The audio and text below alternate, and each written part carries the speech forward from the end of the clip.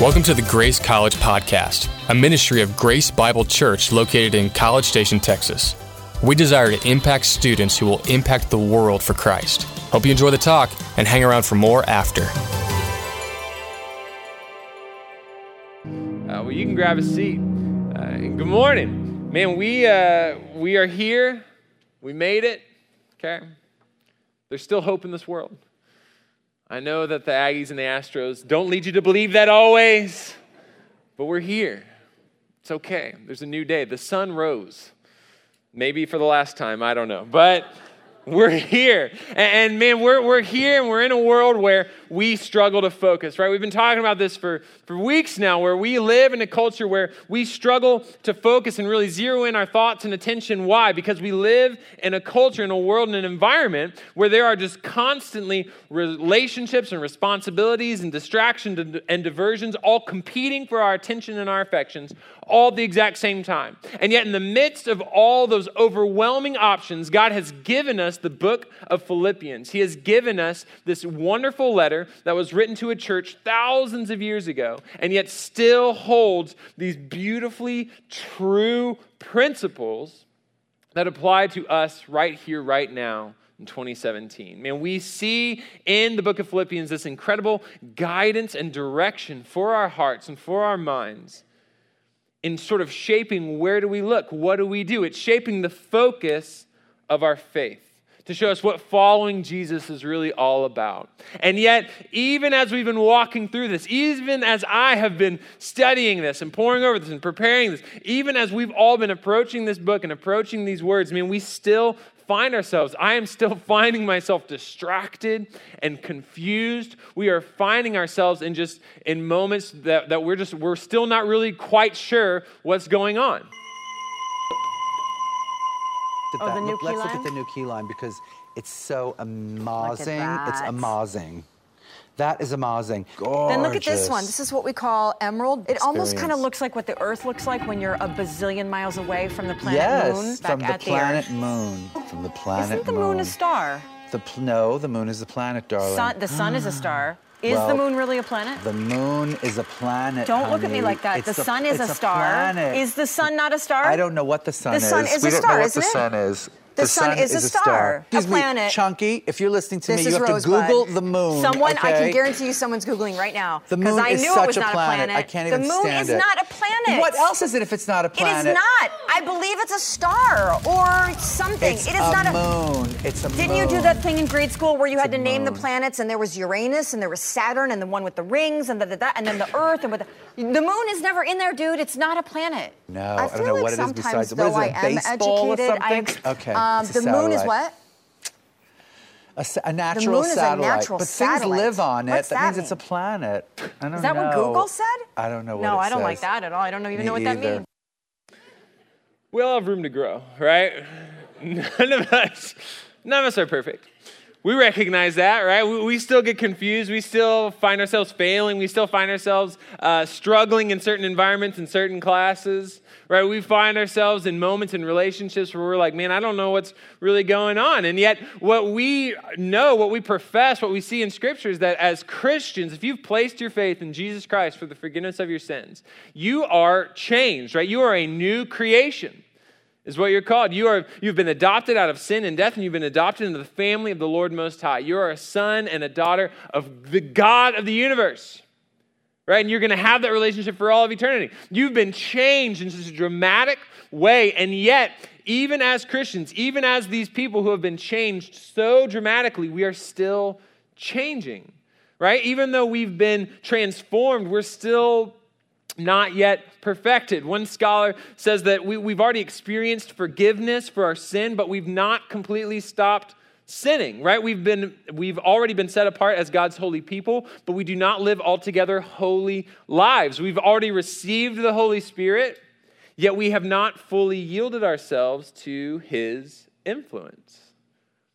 We live in this strange tension where as believers, we know what's true, and we profess it with our mouths, and sometimes we live in it with our hands and our feet, and sometimes we feel it with our hearts, and yet there are other times where we don't. We live in this terrible struggle, tension, where we want to be here and yet we find ourselves there. We want to be better and yet we find ourselves failing. And this is a process that all Christians are walking through. This is a process that we actually see Paul address right here in Philippians chapter 2, where he's turning the Christian's focus to the process of becoming more and more like Christ. That's what we see. That's what we're going to look at this morning, starting in Philippians chapter 2, verse 12. He says, my dear friends, right? These people, remember, he started this church in Philippi. So he knows these men. He knows these women. He's genuinely missing them. He wants to be with them. He has this affection for them. And he says, man, my dear friends, just as you've always obeyed, right? He says, man, I know that you guys are committed to the cause of Christ. He says, I know that you are moving forward in such a positive, wonderful direction, helping others find and follow Jesus, following after Jesus on, yourselves. He says, man, I know you've been doing this. I know you've been wrecking shop in this. He says, not only in my presence, right? Not only when I was there, but even more so now that I'm gone, you've just been striving forward. He says, and now I want you to keep doing that. He says, continue working out your salvation with awe and reverence. Right now, he's very specifically, he's not saying you're working for your salvation. Right? This is very abundantly clear, especially in the Greek, is this idea that you're not necessarily working to obtain your salvation. He says you're working it out. In other words, you're working to implement it. Our sanctification, right? This is this idea of sanctification, this process of becoming more and more like Christ. And it's putting our salvation into use, right? It's putting this gift into use. It's using it, which is what gifts are meant for, right? They're meant to be used. They're meant to be enjoyed. My daughter, Charlotte, is almost 3 years old. And I'll tell you, I think it was her grandparents, gave her this box of Disney princess dress-up clothes. Right now, it was a cool box. Right, it was like had a flap, came wrapped in plastic. Like whoa, it was great. It was a great box. But I'll tell you, it wasn't nearly as fun when it was just the box, as opposed to when she actually put on one of the outfits. I know, I can't handle it. Right, it's just too much. It's too much. And she would put on these clothes and just immediately, like just as she was putting on I think this is the Cinderella one, she was putting on the Cinderella one, the Belle one, the Snow White one, she's putting these things on, she just knew. She just knew. Like, Charlotte, take a picture. She's like, yeah, duh, no one, of course. Tag me on that, right? Like she knew. And man, it was when she was using this gift, man, it brought so much joy to her, it brought so much joy to us, her parents, to her grandparents who gave her the gift when we sent them pictures like this of this glamour shot standing underneath my kitchen counter. Man, there were these incredible moments of, wow, we got these really cool chocolates. Someone gave us these like really cool fancy chocolates that were like pumpkin explosion. I don't remember. Something weird. And as we were eating, Charlotte was like, oh, can I have one? We were like, oh, sure. This is a gift to our whole family. Like, it's not just for mommy and daddy to enjoy. You should partake, right? You should be a part of the blessing of the gift of chocolate. And so I didn't realize, fancy chocolate turns your child into a demon nightmare. Like, that's just the way it goes. Because of the consistency and the texture, man, it was terrifying, right? But so much joy, right? So much joy in her disturbing face. Like, that is just a beautiful moment where the gift is being used, right? When Paul is talking about working out our salvation, he's saying, you've been given this incredible gift and you should use it, right? When you're using the gift, that's what brings everyone the most joy. That's what brings everyone satisfaction. What brings everyone fulfillment, to see the gift as the giver and as the recipient. So much joy is found when the gift is actually used. Paul says you have that opportunity. Use the gift of salvation you've been given. Because we live in this strange tension where we are co-workers with the Lord, and yet we're also his field. We're also his building. In other words, not only are we the ones that are working, but we are actually the work, right? We are the guys laying down the bricks for the building, but we're also the building. Like, it's this tension, it's this strange situation where we find ourselves, this mysterious relationship where we are working out our salvation because it's God who works in us. It's this cooperative partnership that, again, we don't fully understand. But there's this overlap. And Paul says, man, live in it. Embrace it. Take advantage of it. He says, put that gift into use. Because as we follow Christ, as we become more and more like him, right? That's where we find joy. That's where we find satisfaction. We've been saved so that we might be enabled more and more to die unto sin and to live unto righteousness.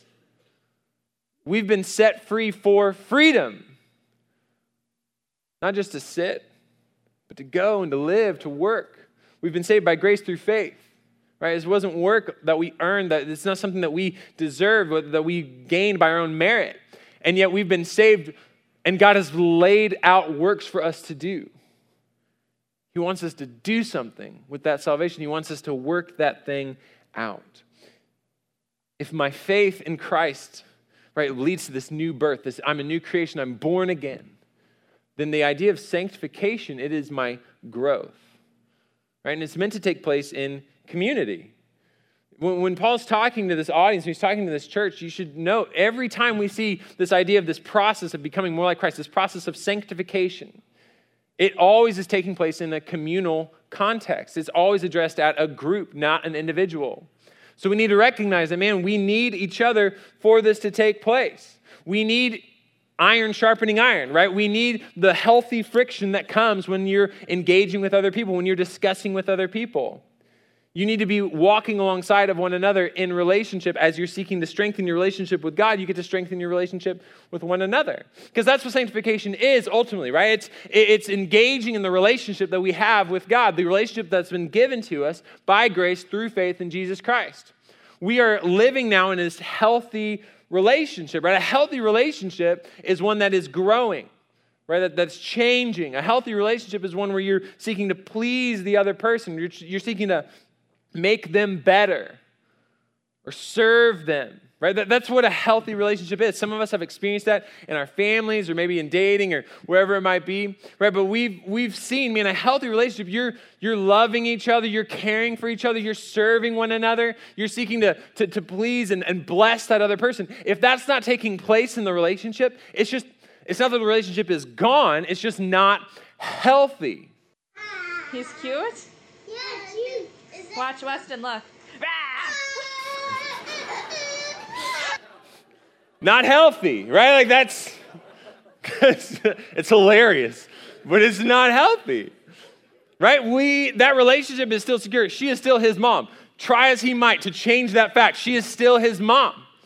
And that relationship, even if it's not going in this upward trajectory, it still exists. But man, you want a healthy relationship to be one where you are serving and loving and caring for one another rather than terrifying each other with disturbing unicorns or chocolate faces, right? Like that's what we want.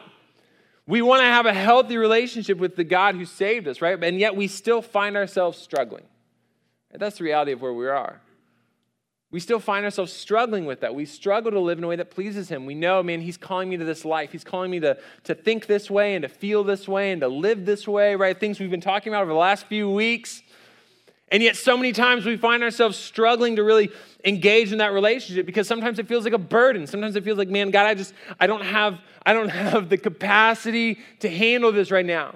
I'm upset with you, or there's these other things going on. I can't take on another thing on my plate. Sometimes it feels like an unobtainable goal. We say, man, a relationship with God, man, I don't know what that means. Like, I don't know really how that works. I've never really seen that played out in my life or someone else's life. I'm not really sure if I could ever really even get there, right? I have these friends, or I know these other people that live in these ways, and they do this. They like went overseas for like 2 weeks, and I'm like, what? Like, I can't do these things. And so we convince ourselves, man, it's impossible, or I'm too busy, or I'm too much of a failure, right? I have these struggles, and I have these issues, and I have this brokenness that no one knows about. And I'm afraid that if I acknowledge it with God, or if I acknowledge it with others, my life's going to fall apart. Suddenly we find ourselves, man, maybe wanting that relationship on some level, and yet convincing ourselves that it's It's impossible. We don't know where to go next. We don't know where to start. How do we overcome that struggle? How do we move past those hang-ups, those hindrances? Well, when we look in Scripture, what we realize is that we can't. In and of ourselves, we are always going to fail at maintaining or pursuing a healthy relationship with God. It's just part of who we are.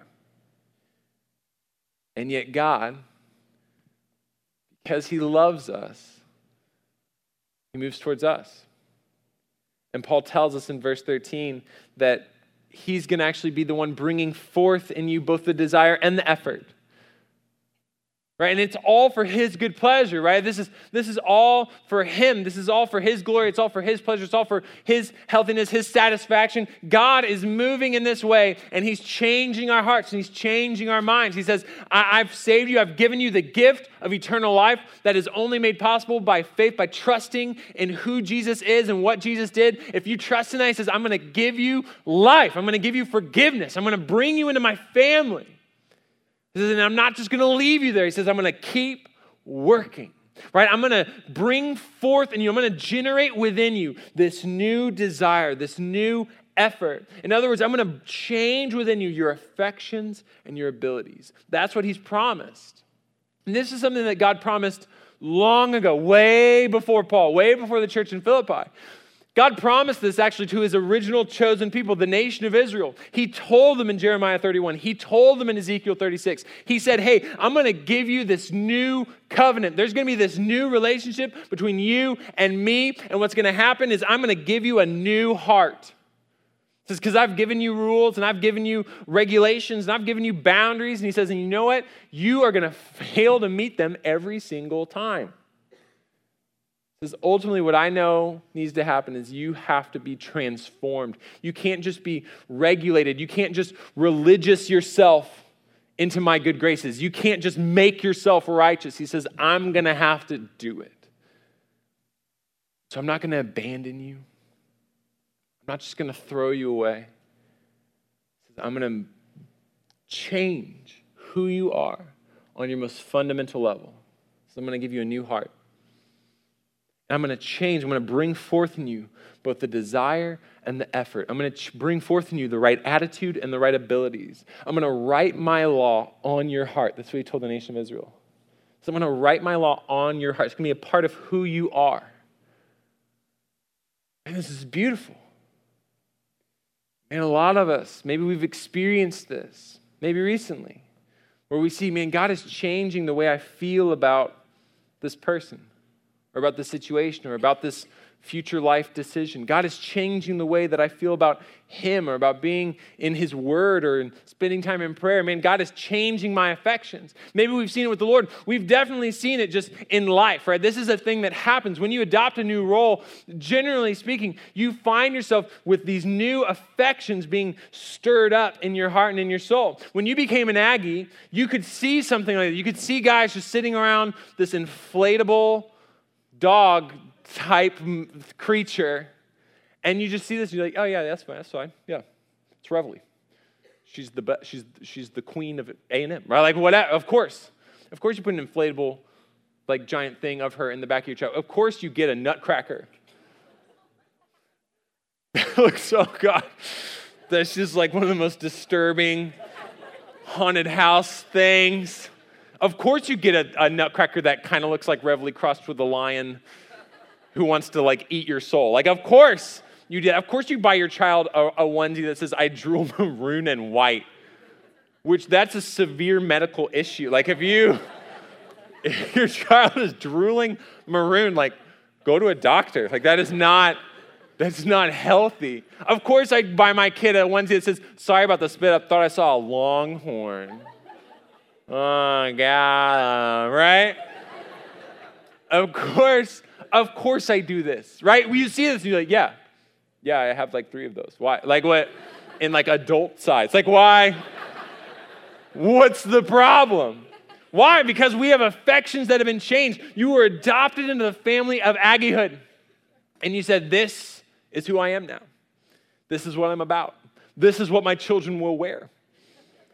Because my affections have changed, right? The things that I care about, the way that I'm, like the things that I desire, the way that I'm pulled, the way that I'm moved, man, it's changed because I'm in a new position. God says, you have been adopted into my family, and I'm going to change within you your heart. I'm going to change your affection. I'm going to change what moves you, what draws you. I'm going to change these things within you. But not only that, not only am I going to change just the way that you feel, he says, but I'm also going to change the way that you live. I'm going to give you not just a new affection, I'm going to give you the ability to obey. He says, I'm going to bring forth in you not only the desire, but also the effort.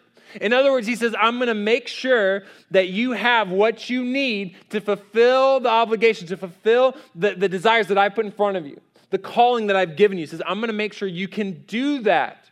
Because sometimes, even though we might have all the right motivations, we might have all the right affections, just because we have desire doesn't mean we can actually see these things through to completion, right? This isn't something that's always possible within us. We might have the desire, and yet we still lack the effort. We see this with the Lord. We see this just in life. I don't know. I just woke up from a little nap. It's a little dark, but you guys silly? I'm still going to send it.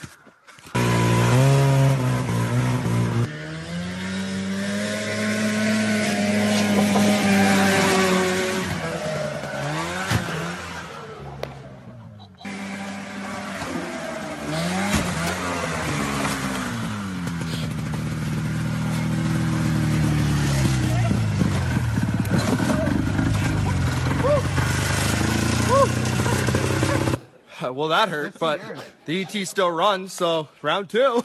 He's tweaked.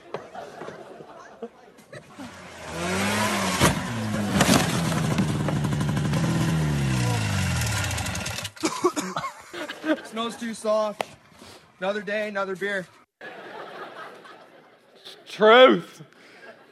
We might have all the right desire. We might have all the right affection, and yet sometimes we lack the ability to pull it off, right? Sometimes we just are missing that final piece. And yet God says, this is what I'm going to do for you. I'm going to give you not just a new heart, but I'm going to give you a new ability. Not just the new affection, but a new ability. Romans 8 tells us that we have the ability to walk by the Spirit. In other words, we can give ourselves over to the control of the Holy Spirit. The guide, the counselor, the instructor, the teacher, the comforter, the one who comes and indwells every believer. We can give ourselves over to his direction and his movement and his empowerment. Suddenly we can find ourselves producing his fruit. Love and joy and peace and patience and kindness and goodness and faithfulness and gentleness and self-control. These things are made possible. These things can be produced in our lives by the work of the Spirit within us.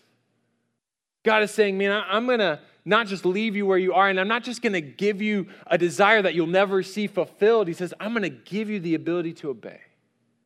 I'm going to change within you how you're equipped, how you're built. And so how do we do that, right? How do we give ourselves over to this process?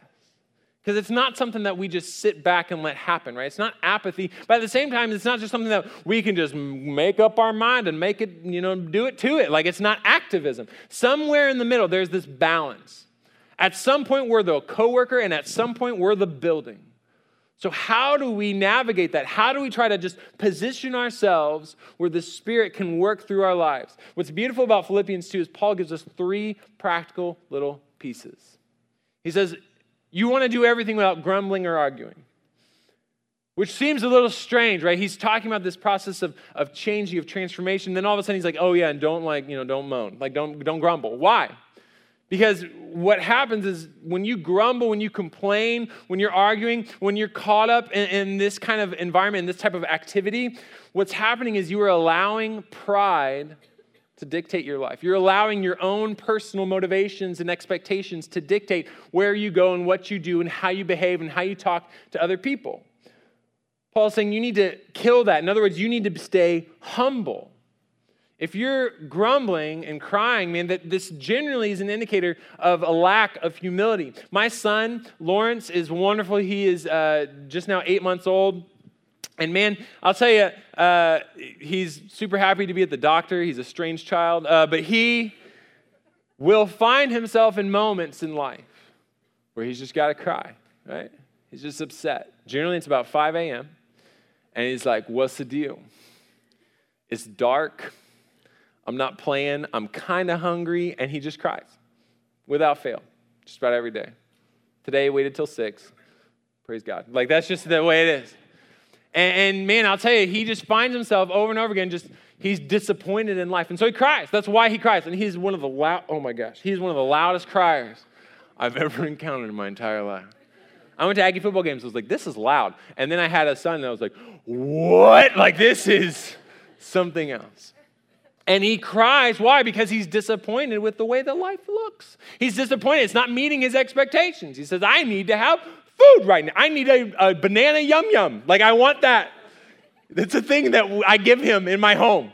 Banana yum-yum. And he loves them. And he says, I want that. And so I'm just going to cry. He says, I want to play with the thing. I want to see my sister. I want to see my mom. I want to do these different things. I want to be awake. I want to be asleep. Like, he just, at any given moment, if something is not aligning with his expectations, he is just crying. And Paul says when that happens in our lives, we need to recognize we are not being led by the Spirit. We are not allowing ourselves to be humbled and allowing ourselves to be directed by a higher, better power.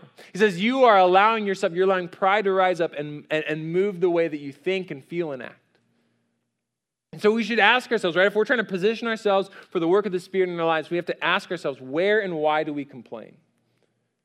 And is that you? Where and why do you complain? Where is it? Is it at work or in school? Is it with your family members? Is it about certain things like money, or is it about health, of your own health, someone else's health? Man, is there a specific environment where man, just immediately popped to your mind, man, like I'm really down, like I complain, I grumble a lot in this area of life. Now, is being sad wrong? Absolutely not. Scripture tells us that we should mourn with those who mourn, we should weep with those who weep. But we should never allow ourselves to become so fixated on a missed expectation that it's overriding the way that God is calling us to think and to feel and to live. Paul says you want to eliminate that grumbling, you want to eliminate that complaining, counteract it with thanksgiving. Right? Discontentment and gratitude cannot occupy the same space.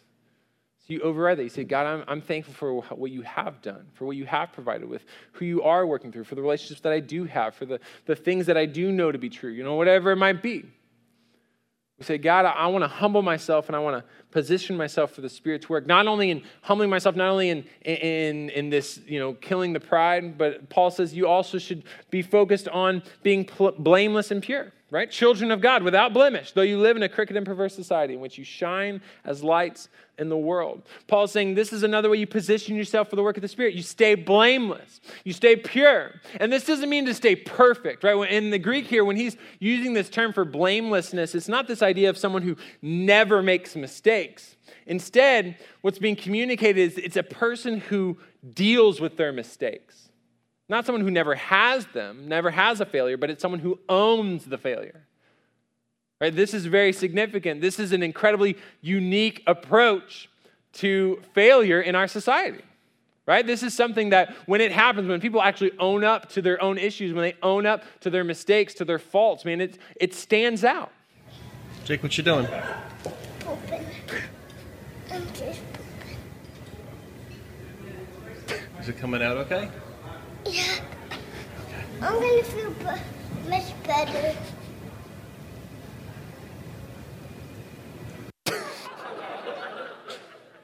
A light in the darkness, right? This is what this is. It is so unique. Paul says if you are willing to just own up, if you're willing to just admit, I'm pooping, right? If you can just take that step, he says what's going to happen is that in the midst of this crooked society, in the midst of this broken world, people are going to see you, and they're not going to see perfection, right? They're not going to see someone who's not broken, but they're going to see someone who owns it. And they're going to see someone who apologizes for it. And they're going to see something that's different. He says, and you're going to shine like a light in the darkness if you live in this way. If you're actually willing to position yourself in this way, if you're willing to be blameless, if you're willing to own up, he says this is going to be different. Your distinction in the world is so crucial. We see it pop up in Scripture over and over and over again. We're not only letters to churches saying like, you're going to be, different, you're going to be a salt, you're going to be a light, you're going to be this city on a hill. Jesus Christ talking to his followers, he says, man, you need to be different. Like people are going to know you as my disciples. Why? Because you're different. People are going to know that you follow me. Why? Because you're different. You love each other. You forgive each other. You're going to serve people. You're going to serve the widows and the orphans, the disfranchised. You're going to move towards the needs around you, and you're going to love your neighbor as yourself, and you're going to forgive your enemy. He says you're going to be so different that when people look at you, they can't help but see me. He says that's what your role is. That's what you're called to be a people who are different. And yet so often we find ourselves lacking that distinction.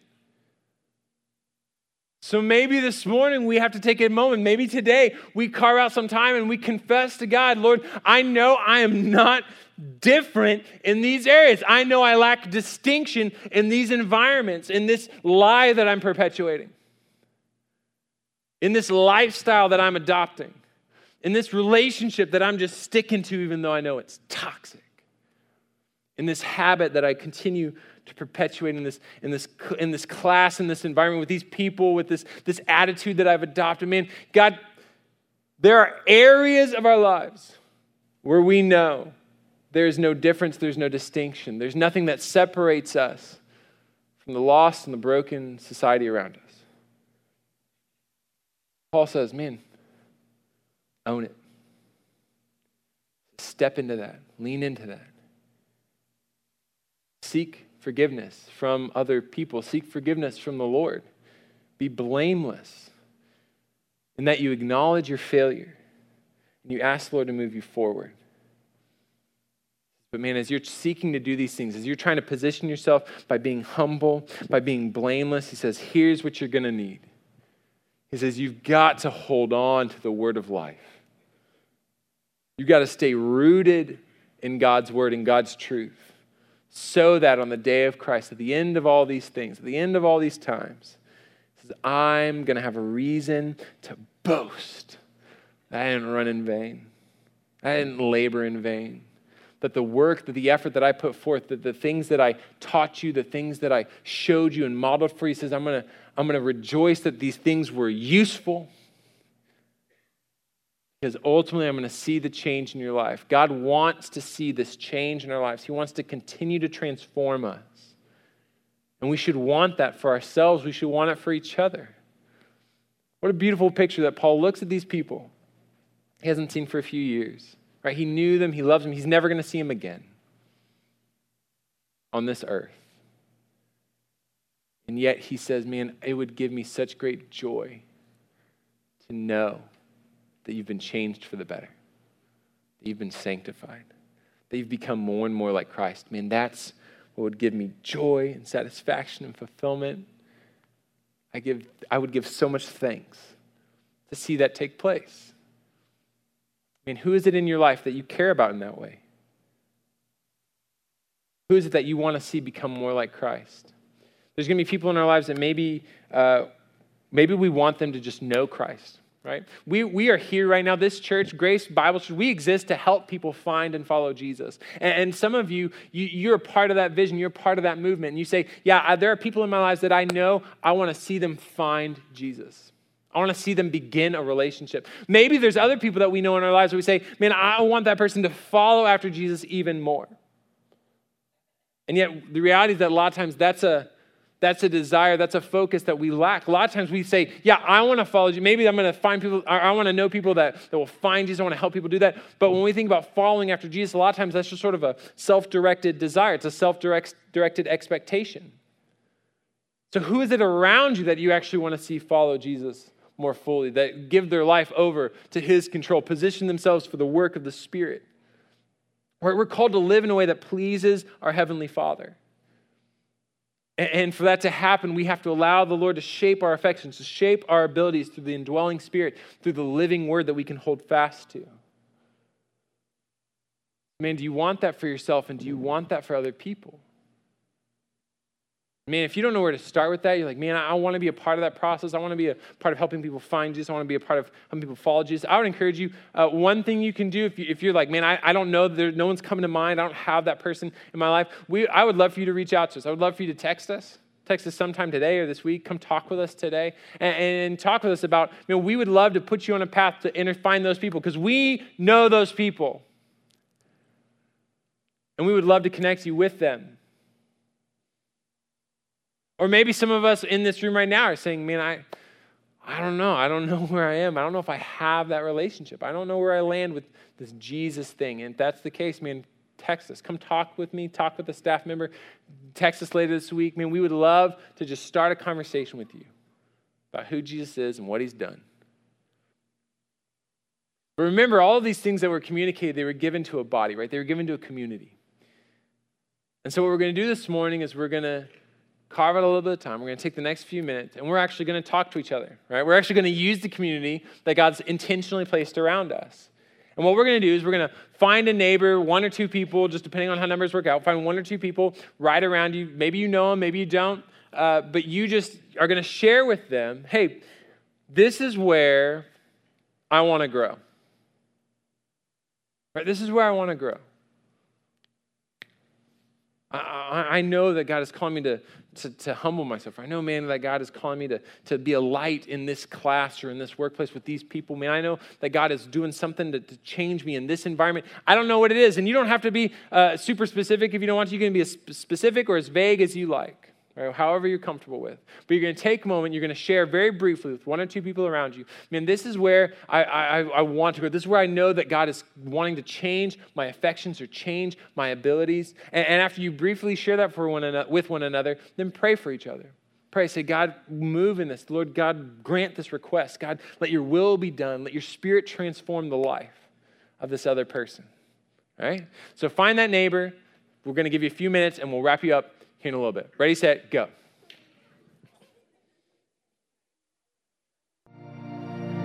Lord God, we thank you that you've given us, Lord, this time. God, we thank you that you've given us this opportunity to share with one another, Lord, to encourage one another, to challenge one another. Lord, we pray that you would just continue to provide opportunities for us throughout the week, Lord, not just in 5 minutes on a Sunday morning, but Lord, you would continue to raise up others, or Lord, you would push us to be that person who initiates the intentional conversation. Just about where we see you move and where we see you calling us to go.